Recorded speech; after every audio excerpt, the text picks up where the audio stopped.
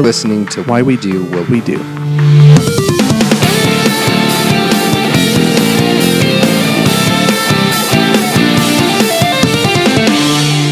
All right, this is Why We Do What We Do. This is your host, Abraham. And your co-host, RYANO. And as we have started doing, we have an interview that we get to share with everybody. And you may have noticed that we've been putting these out about once a month at the end of the month. And so I am very happy to welcome our special guest today, Dr. Megan Miller.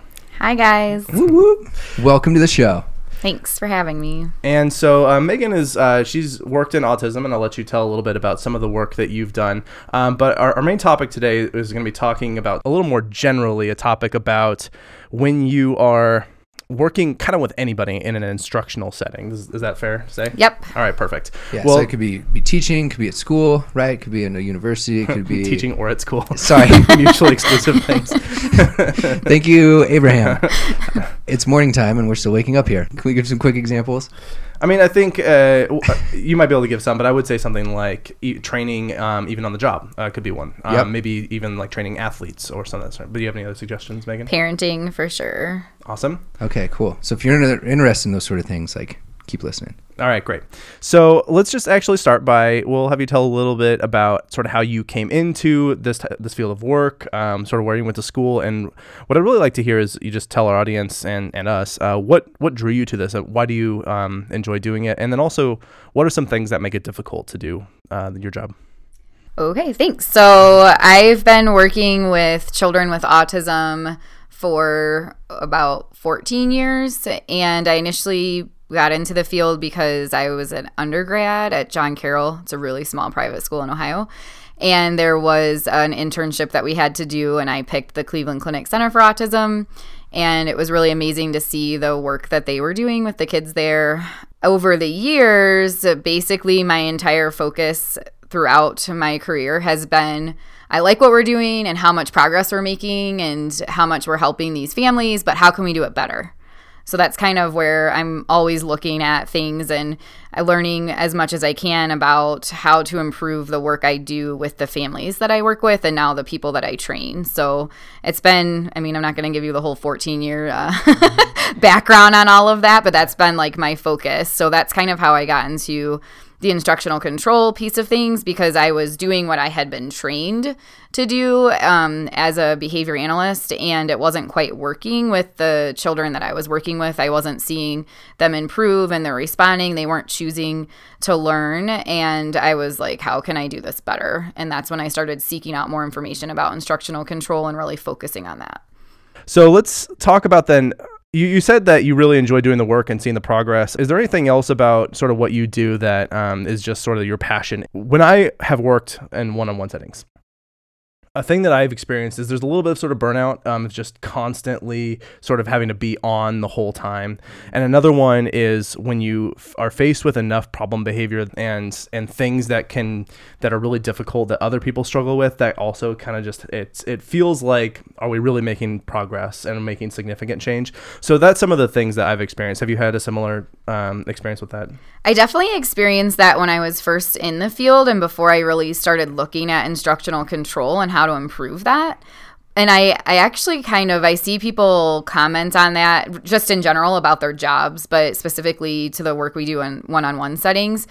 And I can't really relate to it anymore, partially because I don't do as much one-on-one work now. But even before I transitioned into more of training role, like the last, couple of years where I was doing one-on-one, I maybe experienced a tantrum in session like once a month with like 15 different kids that I was working with, because our focus was always on having fun, developing instructional control, meeting the child where they were, pushing them just enough, but not so much that they're having like problem behavior. So when people say that they're burnt out based on that kind of stuff, I just can't really, I could relate like 10 years ago me, but 5 years ago me and now, like I just, it's like, why is that happening? You're not receiving the proper training. You're not working with the child the way that you should be if they're having constant tantrums and problem behavior. So you kind of found an inoculation against burnout. Yes. When you get to play all day. I mean, that's basically what like my job turned into, was just how can I have as much fun as possible and help this child learn at the same time. That's awesome. Well, then let's go ahead and let's dive into talking about instructional control. And let's just start by saying, like, what is it? What is this thing that we're calling instructional control? What does that mean? And especially, why would anyone care? Sure. So we've mentioned already, I work with children with autism. We've talked a little bit about the one-on-one setting, but really instructional control just refers to a positive working relationship. So whether you're a teacher, a parent, a supervisor, an athlete or coach, it could really apply anywhere where you have to have that working relationship with someone. Instructional control applies to that. So that's like the short, description of it. The initial focus would be whatever working relationship you're having, that you're focusing on, treating and teaching the person that when you give them something to do, it's in their best interest to choose to do that because good things will happen. So yeah, typically I think it's perceived as like a one-way street, right? Like you're going to follow these instructions, but it's not that. Correct. Right. It's a little different. Well, and I also was here. One of the things that occurred to me as you're talking about this was that the word control in this makes it sound almost like you're figuring out a way to almost manipulate people, or you're having a way that you have all the power and authority. But I really like the way that you describe this and sort of having it be more of a relationship, and it just means that you're likely to get cooperation if you have this sort of positive environment. Does that sound about right? Yes. Yep. And it's not about compelling someone or forcing someone to listen to you. It's actually the opposite of that. It's setting up a positive environment so that people are motivated and choosing to do the things that need to be done. So again, if you're in a classroom teaching and you're trying to get your students to learn, or if you're a supervisor who has staff that need to produce certain outcomes for their work, for some people, just going into any setting, that in and of itself is motivating enough, and they just come in and they do it. It doesn't matter what the leader or teacher, whoever is doing in the environment. But for a lot of people, that's not the case. And there needs to be set up in the environment so that choosing to follow those demands or produce those outcomes, when they look at that, I could choose to do that, and then all of these wonderful things will happen in the environment. Maybe I'll get a raise, maybe I'll get to play on an iPad, maybe I'll get to go outside for more recess, whatever happens. Or I could choose not to do those things and nothing exciting happens for me and the world kind of sucks. So the idea here is like an initial layout of expectations is really crucial to helping create the proper motivation, right? In the first place to be doing these things. But it sounds like there's this continual improvement process that's embedded there, right? Yeah, and I want to get into sort of the details about how you develop this positive relationship. And I just wanted to comment again on sort of how, I guess, unique this sounds to how a lot of people sort of experience their day to day. And, I think I've heard people describe it as we live in a kind of aversive world that we sort of learn to navigate, avoiding that aversive stuff that's out there that sucks and we hate. And I was imagining the way you're describing this, the difference between someone who doesn't hate their boss and doesn't hate their job and instead likes going to work and likes the people that they work with, that you might still refer to this as instructional control when then their employer says, hey, can you do this? And can you please do this? And people are more likely to, as you said, choose to show up on time and put in their best effort and that sort of thing. And that applies not only to that one-on-one instructional control, but also to, as you mentioned, supervising people and managing people and these organizational settings, and probably even other things, as we had mentioned in our interview with Dr. Joe Dagan, the leadership type stuff that you're going to do. And so I think we've kind of hit on already then why this is important. Let's just do a little bit more on specifically why this is important. I think for kind of anybody, why would anybody just walking on the street or driving in their car or on the subway, I don't know, whoever you're listening to this from, with your headphones in, why would you care about this particular topic? Sure. So it's really the most important aspect of a learning or training relationship. If you're not focusing on how you can set up the environment to show that it's in everyone's best interest to, reach the goals and do the things that they need to do, then you're likely not going to have a very productive environment. So people tend to perform better when they choose to do something as opposed to being forced into it. And this is demonstrated with humans and animals. So one of the examples I always give when I'm talking about instructional control is country music. I really don't like country music, at all. I don't care for it. Sure. I won't choose to listen to it on my own at home or anything like that. However, one of my best friends in college absolutely loved country music, and she was someone I really enjoyed hanging out with. So when we would go out places and country music would come on, I would dance with her. And then it started to be like there's a few songs now from country music that I actually do like, and I will choose to put on the radio or on my, cell phone, and I'll jam out to those now. But if I had never had that positive experience with her previously, I never would choose. And if she had just been like a negative person that I didn't really care too much about, and she tried to force me to listen to country music, which did happen in the past. I had friends of my brothers who would play it in their car, and they would try to force me to listen to it, and that might be why I don't like it so much, so that before I had kind of this transformation of function for me when I had a different experience with her, and now there are some country music songs I like. And I know that that's completely different than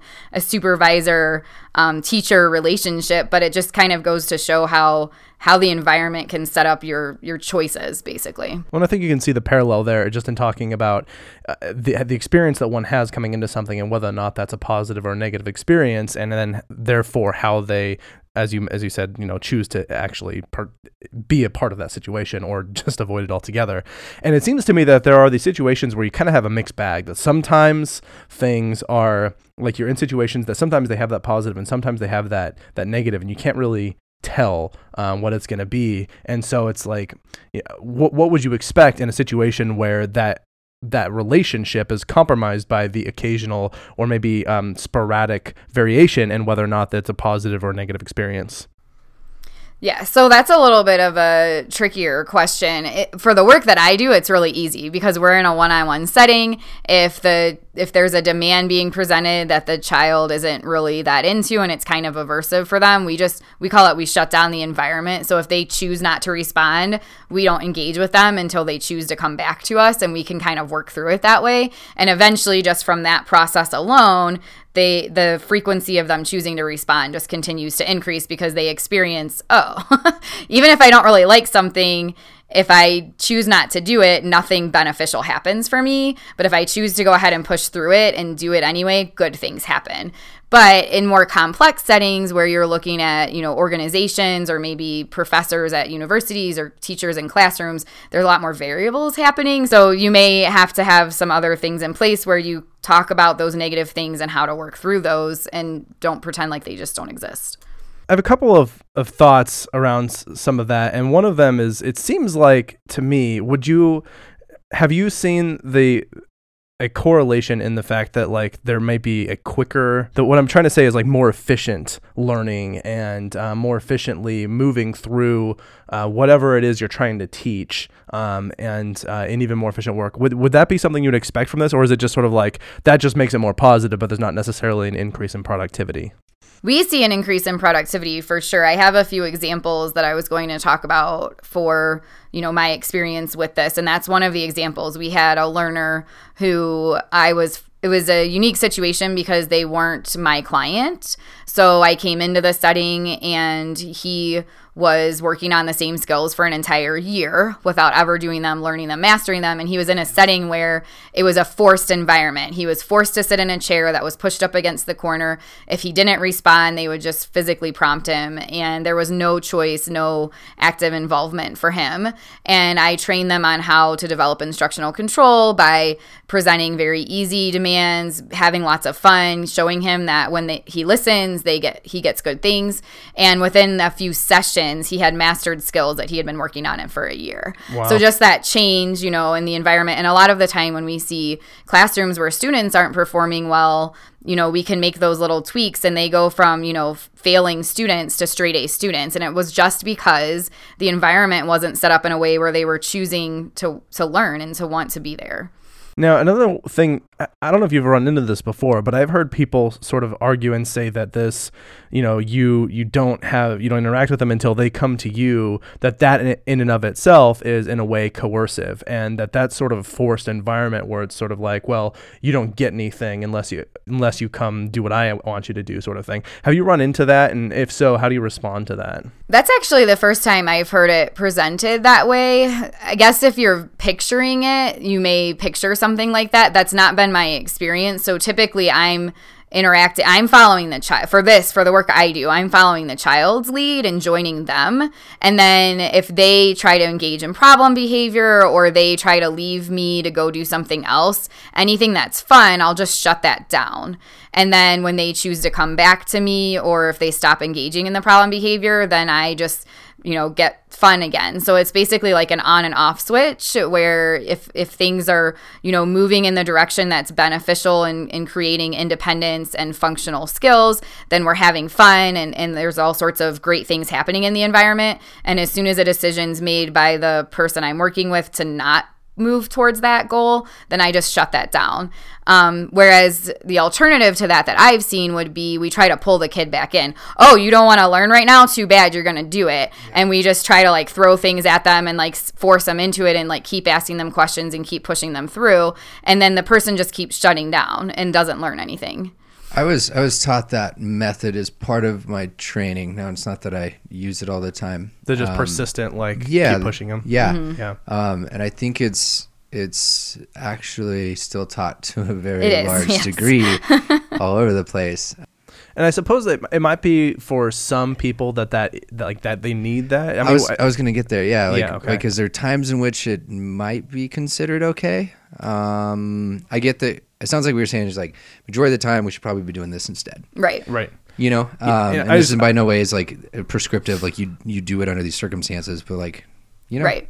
Yeah. So there is, we have about, I don't know, I would say like 90% of the time you can do this and focus on the instructional control aspect, but every once in a while you'll encounter a situation where that's not working because it's hard to control kind of the reinforcement. It really only works well if you can shut down the environment and the person experiences for them like, this is not a good situation for me right now. I'd rather be learning and having fun with the person that I'm working with than sit here. Because there are some people, I've had a few clients where they were perfectly content just laying on the floor for 3 hours. Sure. They would rather do that than touch their nose and have all sorts of fun for 3 hours.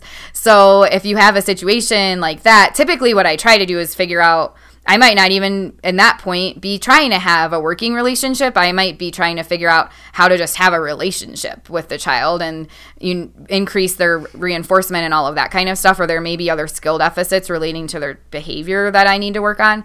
But if all of those things are taken care of, then it may be a situation where we do have to do a little bit of, it's in your best interest to respond and follow through in a more forceful way. But quite honestly, for me personally, at least in the last 5 years, have not forced a child through something. But we have had a few clients at the company in Virginia that I work with where, there was one child that was acting out at school and he kept dropping out of his desk and like running all around the classroom. And if they had tried to wait him out, which is what we call it, if they had tried to just shut down the environment, he never would have gotten to the point of sitting at his desk and doing what he needed to do. And he had the skill set to do that. But every time he got to access like dropping out or running away, that reinforced the whole entire situation. So they spent just one day holding him with permission from the parents and even the child, just holding him there, not in a restraint type way, but just you can't leave this setting. And it just took that one day and then he was fine. Like he sat in his desk the rest of the school year. So there are situations like that might arise where there has to be that one experience of this is how it's going to be. But I try to avoid that as much as possible. Yeah. Sure. It's a last resort. Yeah. And then like a lot of approval and oversight and such. Mm-hmm. Well, and something else that occurred to me as you were talking about this is with the respect to the idea that you should just, no matter, it seems that like you're sort of a catch-22, no matter what you do, it could be considered coercive, right? Is that thinking about the fact of, let's say that the people who are say, well, you shouldn't just shut down the environment, like they should still be able to access whatever they want to, whether or not they choose to work. In that particular instance, I think that I would be concerned that what that child is learning in that situation is like, all I need to do is throw a tantrum or like break something or do something inappropriate and then I get my way, right? And like that's not in the service of I think in their future and their best interest. And so that was just something that occurred to me in some of that. But one of the things I wanted to mention is you've been describing this sort of situation and what it looks like, right? When you have this instructional control. And so just what is it?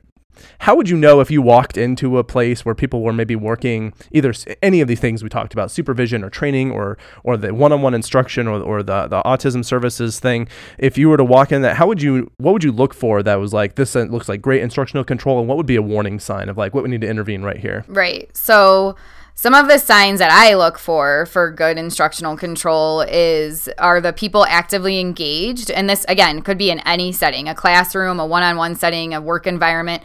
Are people actively engaged in what they're doing? Do they have positive affect? Are they smiling? Do they have like a high energy? If somebody asks them a question or places, an instruction on them, do they quickly respond?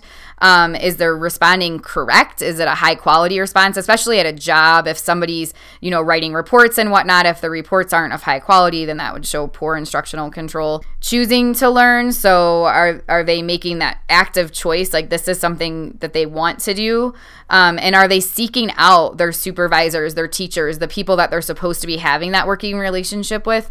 And of course, so signs of non-existent would basically be the opposite of all of those things. So they're slower to respond. They're not actively working, and they may be even trying to get away from you or avoid you. Protesting, tantruming, if you're looking at, hopefully, you may see that, I guess, with adults, but generally speaking, that would be more with children. Other challenging behavior, so, like running away, dropping to the ground, screaming, crying, ripping stuff up. One thing that a lot of people miss out on our field is just responding incorrectly. So I've overseen a few cases where I have to come in and say, that they'll have clients who are performing, and one day their response is at 100%, and then the next day it's at like 50, and then the next day it's at 75, and then the next day it's at 30, and the people that are teaching the child are like, oh, he's just not learning the skill. And it's like, but well, why would he be able to do it correctly 100% of the time one day, and then the next day it's 30%? So that shutting down will happen where the person just doesn't respond correctly because there's poor instructional control. Or you could have that low quality responding where they're just, giving the weakest amount of response that they possibly can. And what you mentioned adults a little bit, what would it look like if you were trying to look at like a supervision situation and you see some of that poor instructional control that you might expect from, I guess a teenager, an adult, or someone who's in this training situation as the trainee? So what would you see the trainee doing, or if you are the trainee? What would you see the trainee doing? Okay. So all those similar like broad things that I mentioned, but in actual examples, if you have a trainee who you have good instructional control with, if they have a question about something, you would expect that they would come to you and ask you that question. If you give them an assignment, you would expect that they would get it done by the time it's due, and it would be done well without you needing to, kind of give a lot of oversight and micromanaging of things. You would expect that when you have an interaction with them, that they have a positive look on their face and they're energetic and excited to talk to you. And of course, the opposites of all of that. So if they're like, so you're supposed to have a supervision session and they're sick or they have a headache, or they come in and their interactions with you are really dry and flat and they don't have any questions, they're not prepared. All right, so we've hit on what it kind of looks like, what it looks like in the trainee's perspective. How do you actually go about getting this sort of stuff? Is there a list of steps? Yeah, do you have like tips for people out there that you're willing to give away of like this is how you you have to figure it out on your own. Yeah. So hopefully you'll put it in the show notes, but one of the things that when I was first creating this for myself, I had posted about it on a listserv, and Robert Schramm, who's another behavior analyst like me, he commented back and said, I've put together this nice list, and we ended up creating a book and a training packet relating to it. But it's called The 7 Steps of Earning Instructional Control. And I have a link to a PDF file that explains all of it. And it's all Robert. He does a great job of explaining things and giving really good examples. But it's all based on literature relating to learning. So the 7 steps are, he details them out, but it's basically to be fun, to say what you mean, to be consistent, to show that when the person listens to you, it's in their best interest, to make sure that you're not reinforcing challenging behavior. That's the 7th one. And to know your priorities. and set up the environment so you have control to accessing the reinforcement. So those are the 7 steps, like kind of quick.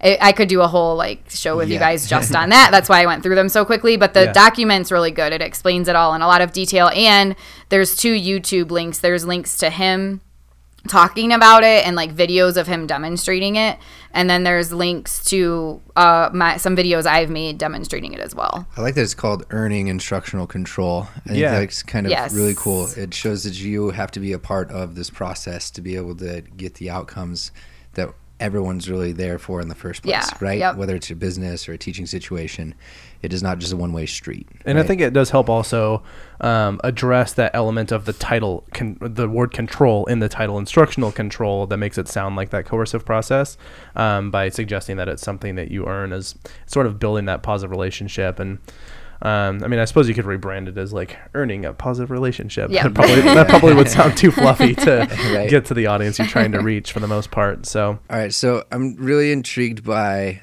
stories myself right now. Is there anything you got that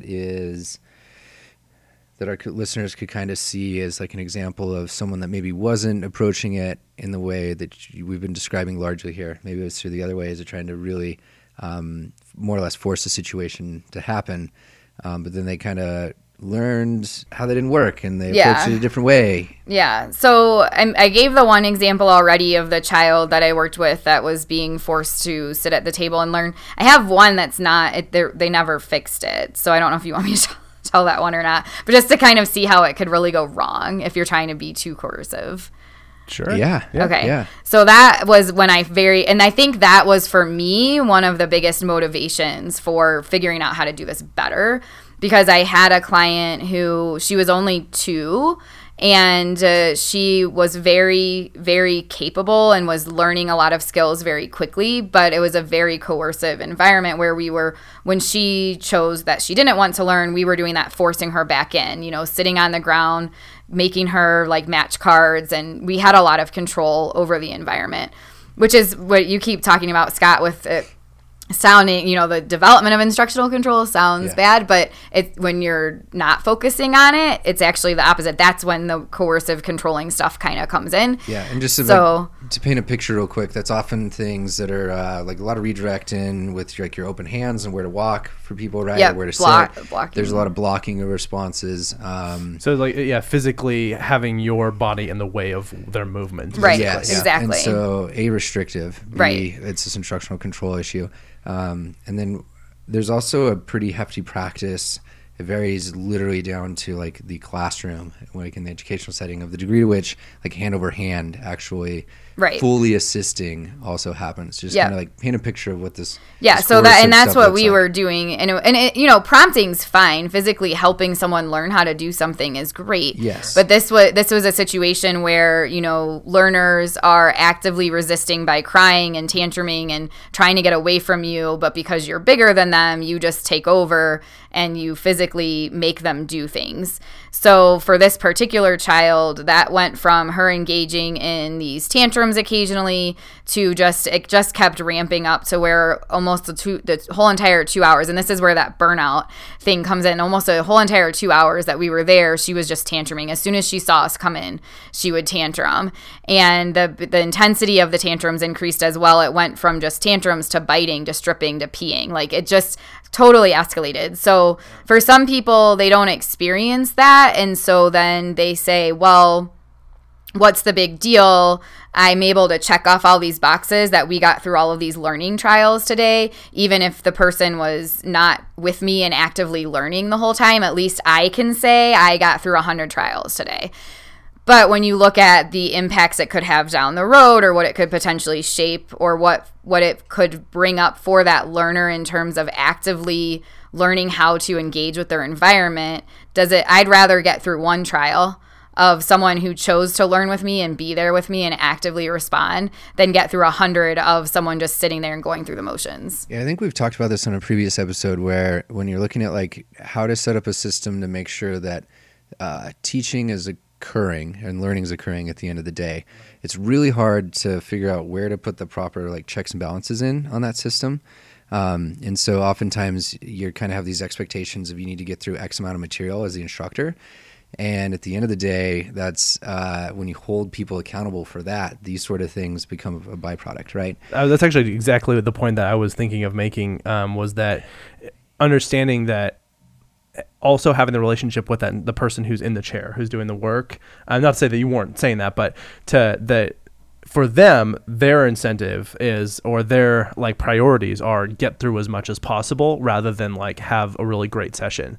So it's sort of like if you were to try and incentivize, and I don't know how you'd measure this in any objective way, but incentivize great quality of like a session or a lesson, like how would you, I don't know how you do that, but I do that. Do you? Awesome. Then perfect. Then I would imagine, and you can speak to this, that you would see that shift toward like the person actively pursuing a more positive work relationship with that person they're working with, as opposed to just like get through as much as I can. The one model I've seen in like Teach is essentially you're looking at the quality of instruction from a few different angles. Like, are things being presented at the right time? Are things being followed correctly when it comes to like the steps of instructional control or whatever? And you're focusing on the quality, not necessarily the quantity there. Like, quantity is secondary, and you're like interested in like where is that going over time, but you're interested in the quality. Does that make sense? Yep. Exactly. Okay.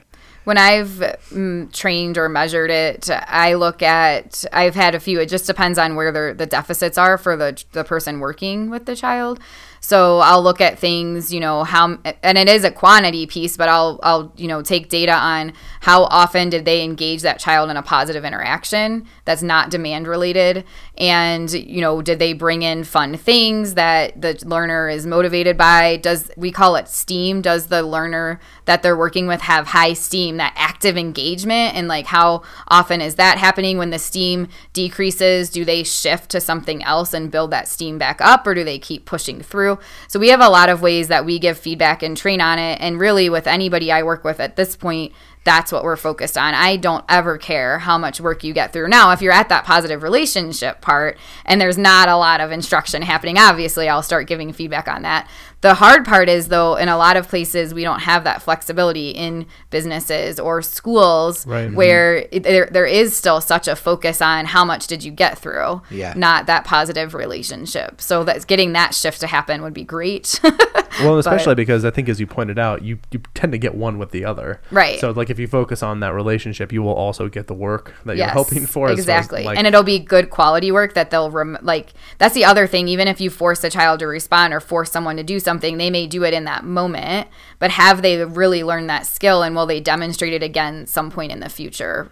Some of this seems to echo and resonate a little bit with that leadership one that we did as well, yeah. right? Yeah, I was noticing that. I was going to say, just real quick, I'll link Designing Teaching Strategies. I'll link a book that if anyone's interested in diving in as to like answering those sort of questions, how to set those things up, at least a starting place. Cool. And then we have the links that you provided. Thank you very much for those. Yep. And I was hoping, do you have any awesome success stories that you could specifically speak to of like when especially like it was just a disaster and you're able to turn around and like get someone who, and you mentioned a little bit earlier, like the kid who hadn't picked up any skills in like a year. Right. And anything else like that where you could sort of walk through the steps that you took and how you were able to turn that situation around? Pretty much, like when I first started in Virginia in 2010 working as an in-home provider, pretty much every case I started with there was a success story because they had previous people working with them and it was a disaster. And then I would come in and they would do well.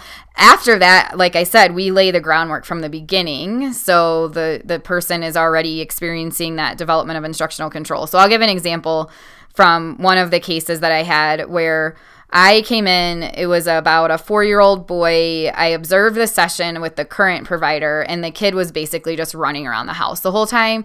And this was one of those situations where it wasn't even a let's just force them through it and like get a bunch done. There was very little happening because the instructional control was so weak. And the skills that were being targeted weren't even appropriate. They were things that I was pretty sure he could already do. So I took over and built the very first thing. The first couple of weeks was just we worked on building that relationship. So it was me following his lead, doing a lot of whatever he wanted to do, and then I would slip in a question, something very easy that I had from his mastered list of skills that we knew he could do. And if he answered me right away, amazing fun stuff happen. I might be really silly with him. I might give him a cool toy to play with, things like that. And then I slowly built up the demands of harder demands, and we call that demand fading. So I do a schedule where it's like once every 15 minutes, I'll present something a little bit harder, and then I work that up just to make sure I don't, once, for some people, it's really tempting. Once you've got that positive relationship, it's like, good to go. Here's 20 million things I want you to do. And that can just totally kill the relationship you just built. So slowly building up those demands.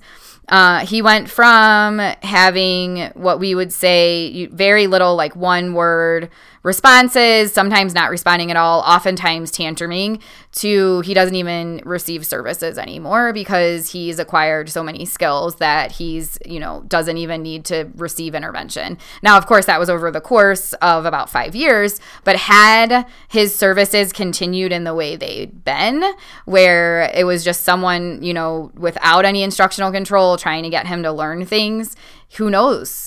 Where he would be, where his skill set would be. So that's, for me, those are always those really fun success stories where you can say, I took a kid who wasn't hardly learning anything at all. Not only did they start learning a lot more with me, but now they don't even need me anymore. And do you also use a lot of these sort of strategies that of building that instructional control in the people that you manage and supervise as well? Not as much as I should be. So I recently shifted my role at the company I work with in Virginia. I'll be doing our outreach and development. So I'll be doing a lot more on this type of stuff and training. So it's definitely that's like something I'm working on right now. And we would have we should go and do a fun activity with our employees so that we can have fun, and we should make sure we try to focus on having reinforcers that we provide for when big tasks happen and things like that. But we've never had the time to really sit down and have a plan, as purposeful as I am with the clients I work with and the detail I put into that, putting that into the individuals that I work with as their supervisor, I have not been able to do, but that's hopefully happening this year finally. That's something I was talking to Megan about last night, of personally struggling with. Like, I need to fix some of my own systems. I know how to do it in certain areas of my life, but I need to bring it into other areas. And the frustrating thing is knowing how to do it, but just not having the time to get it done. Yeah. That's an issue as well. So yeah, I think it is kind of funny that we know that we have levels of expertise in things, and sometimes that doesn't carry over into all aspects of our life. Yes. One thing I was thinking about, sorry, I'm sort of switching gears back to something you had said earlier, but you were talking about how that one learner you had been working with had tasks that were pretty easy and stuff. And I was wondering, is there an element of this that's just modifying their curriculum in such a way that it's not as difficult? Or would you even make the case that would replace some of the things that you've done? Or how, just could you speak to that relationship? I was going to say, like, you're trying to make it better match their skill sets, maybe? Okay, yeah. Yeah. So that's one of the steps with the 7 steps that we were talking about earlier, is making sure, well, it's actually 2, know your priorities, and that you start out reinforcing things that are easy. So looking at things that we definitely know the person can do it, and just, we call it catch them being good, just really, because that gives that opportunity to contact this really positive, fun environment. If we try to focus on, the positive, fun environment only happens when you do these hard things, then they may never experience that, and how would they choose to be there if that's not happening? So that's a piece of it.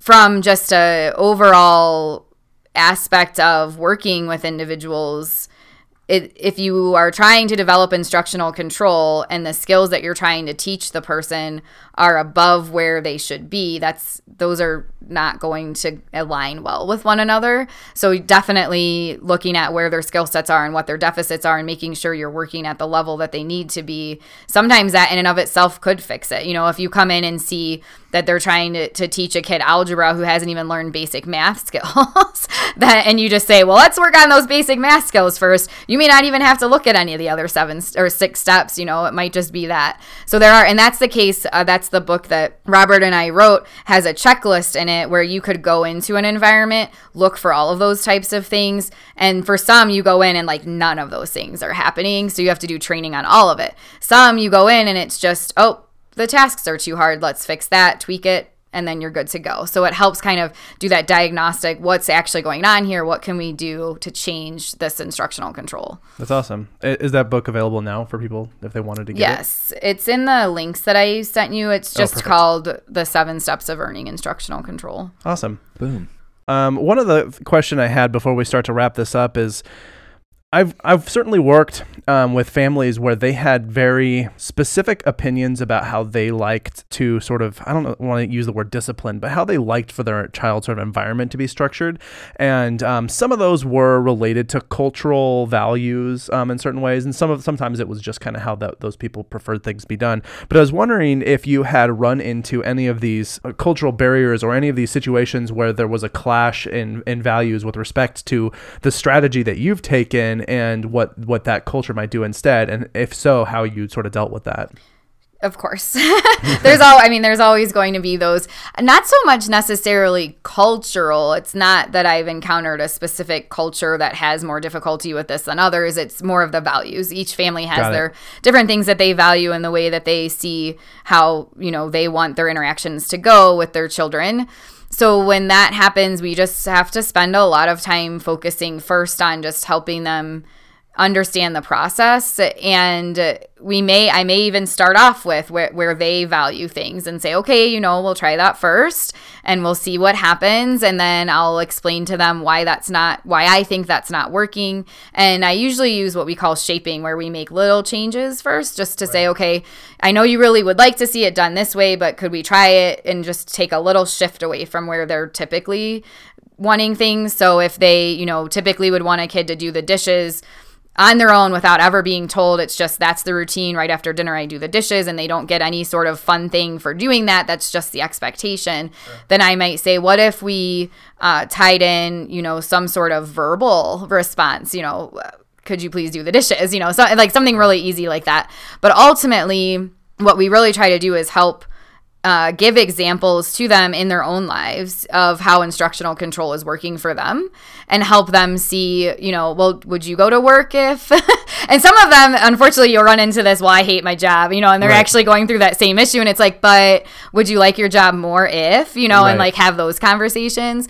So it is, it's a process. Again, same concept. I'm not going to go in there and try to force them into accepting it, because I'd run into the same issue I do with my learners. They'd probably push it away even harder. So It's that, working with them where they are. All right, so I actually have one last question. So we've talked a lot about applications in the world of humans, right? Are there other solutions as well, maybe animal training and folks like that? Sure. So just as a disclaimer, animals are not my area of expertise, but because of my fascination with this topic, when I see people presenting on things that seem similar, I'll go and watch those presentations. Cool. So Jesus Rosales-Ruiz did a presentation at one of our conferences several years ago on what's called the poisoned cue. And if you YouTube this, there's tons of really cool videos on it, but it's basically the idea that when you're doing animal training, if you use aversives, then that aversive thing becomes a poison cue, and the responses that you get once that skill is trained are not as good. So what he and others have done is they've shown where if you train an animal, and one of the things that could be considered a poison cue in animal training is prompting. So they call it a leash pop if you're doing it with a dog. So you do the leash pop to get them to sit or do whatever it is that you want them to do, and they learn the skill. Uh-huh. But when you watch the videos of it, when that demand is presented once the leash is faded, the dog has a very different demeanor than if they're taught the skill without that poison cue, without that leash pop.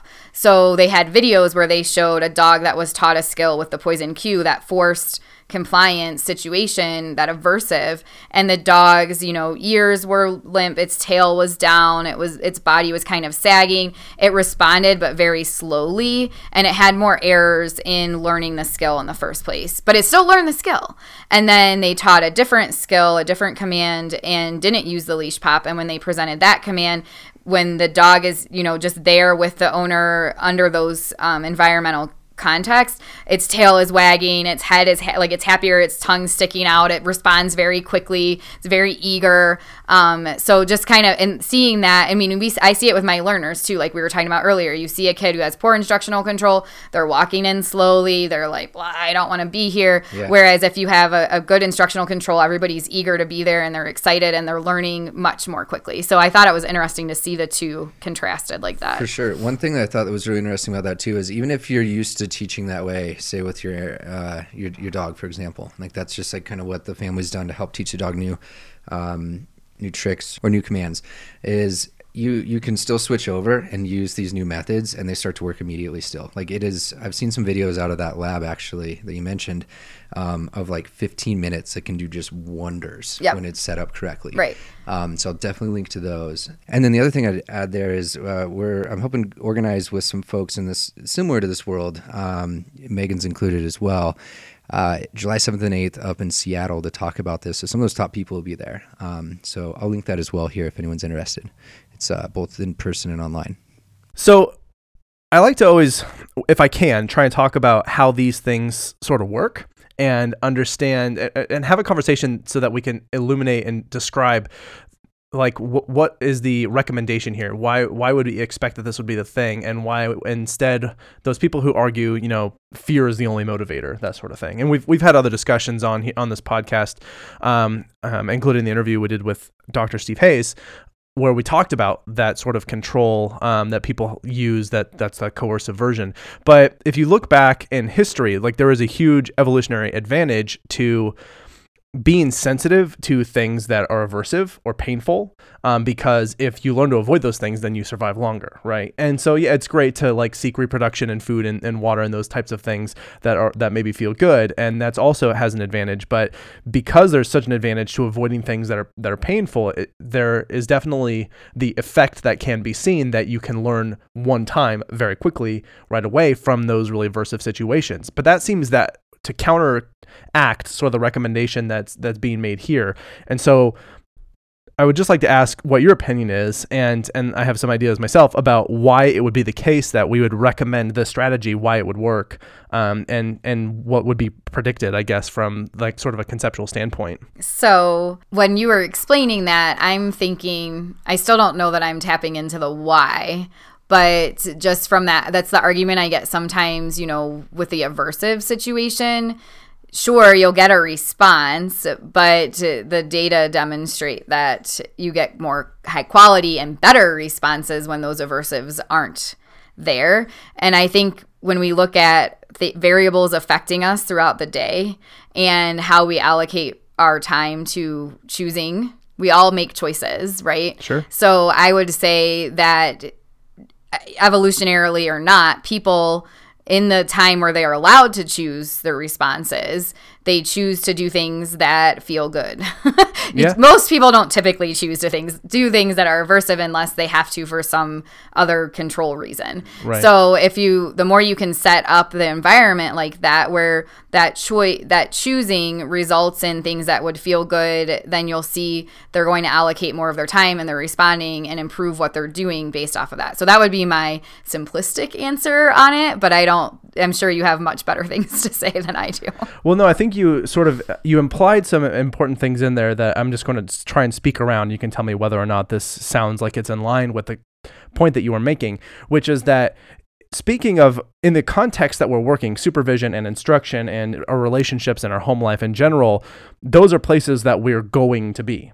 And when we're talking about those aversives and those situations that are painful and we generally learn to avoid, those are places that we're not going to be, right? And so, yeah, it does work. And there might even be situations where we want the learning here to be aversive because we want this place to be avoided at all costs, right? So it might be that going into a volcano, if there's like an electric fence around it. I don't know if that's a great example, but like if you can set up an aversive there, then have that place be associated with aversives, like that might help people because it was that one quick time and we want them to stay away from it. However, in these instructional settings, in these settings of like management and supervision and having people where you're going to be around them a lot, creating a situation where it sucks and it's aversive, like those, you want them to both be there and then creating a context where they don't want to be there.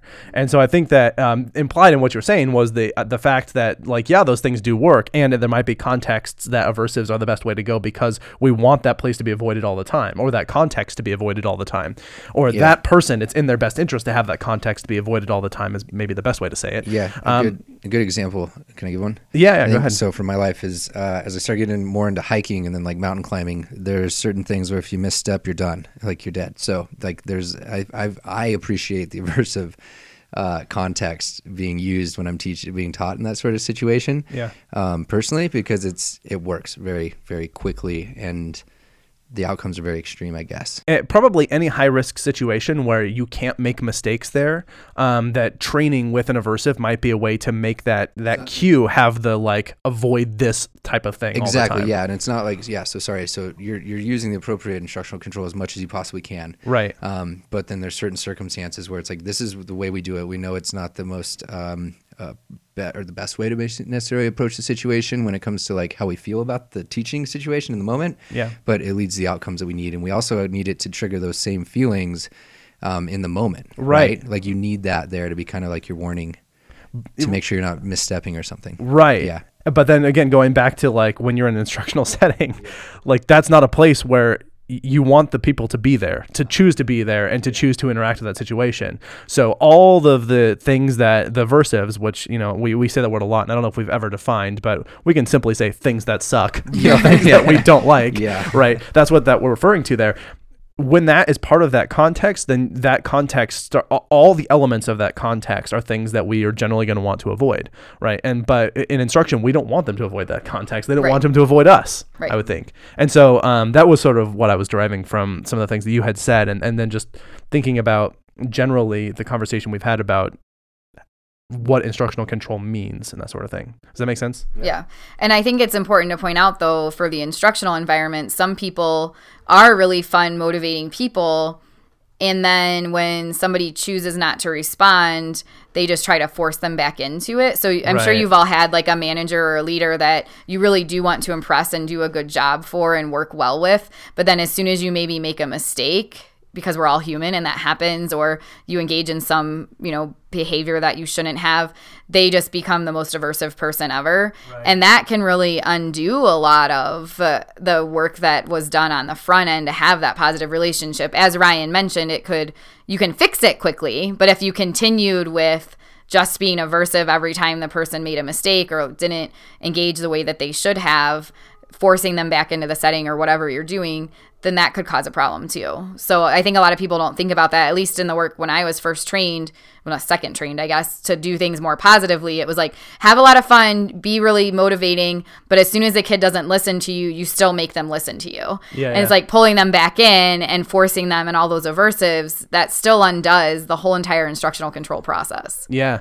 When I'm thinking about, I've had supervisors that I worked with where it wasn't that they were that unpleasant all the time, but there was a few really unpleasant interactions that I had with them that had to be that if I knew they were coming, I would find another way around. Right. Like I would go another direction. And it was that situation. It's like, it's not that every time I interacted with them, it was bad, but those couple of unpleasant times, like I learned, don't be around this person. Yep. And it's, even though most of the time it's fine, it's not worth the risk. Mm-hmm. And that's sort of, and I think that we generally have that experience with things of, and I think police probably fall in this category of like, it's not that every interaction with a police officer you ever have is bad, but like the fact that they are associated with so many punishing situations, like that's what their job is, right? Is to be the punishers. And not from the movie, but we need to do something on community policing and that whole thing. That whole shift. I actually know a perfect guest for that. Cool. We need to do that. That'd be fun. If anyone has any ideas, start sending them in. Yeah.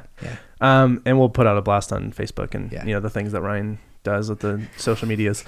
But the point being that like those were people where we see police, we generally are like, get away. Do whatever we can to avoid having them around. Like that's always bad news, sort of. Even when it's good news. It can mean, at least initially seem like bad news. Yeah. I see berries and cherries and my heart starts to pound immediately. We don't have to include that. And I'm like, I don't have a background in that world, you know? Yeah. I got a speeding ticket once. Yeah.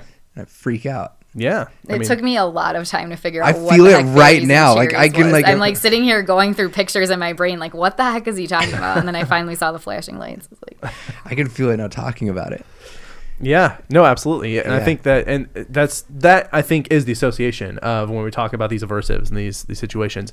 The fact that it's like that, the punishing, the aversive, like that can be so powerful that sort of permeates all of the things. Right. And again, it is associated with avoidance. Like Right. you get away from it. right. And well, when you're the supervisor, you're the leader. If you see that quick effect in the moment of whatever you're needing to see from the person you're trying to teach, then that reinforces your behavior. So you're more likely to then just use the punishing and aversive things. Right. Whoa. So. That's one of my favorite things to teach. But the Actually, quality is- of response and the overall relationship is going to go down over time. Yeah. So, being aware of that. I've had debates with people in our field where they've said, well, I'd rather the person just, I don't care about being fun. I'm not a fun person. I just, want to get in there, get my stuff done, get out. And I'm like very turned off by that. I'm not a fun person either, but I've learned how to be because that's how I can do my job the best, Yeah. That's fair. Cool. I think that about does it, right? Yeah, I mean, I think I don't have anything else unless you have any other thoughts or comments you want to wrap it up with. No. I mean, we're going to link to everything in the show notes. Thanks so much for being on the show. Yeah, thank you very much, Dr. Megan Miller, for being here with us. Yes. Of course. Thanks for having me. See you like every month in a different area, but we finally got you actually in the podcast studio. So Yeah, it's good. made it happen. Yeah, I think that's it. Let us know what you guys thought down below.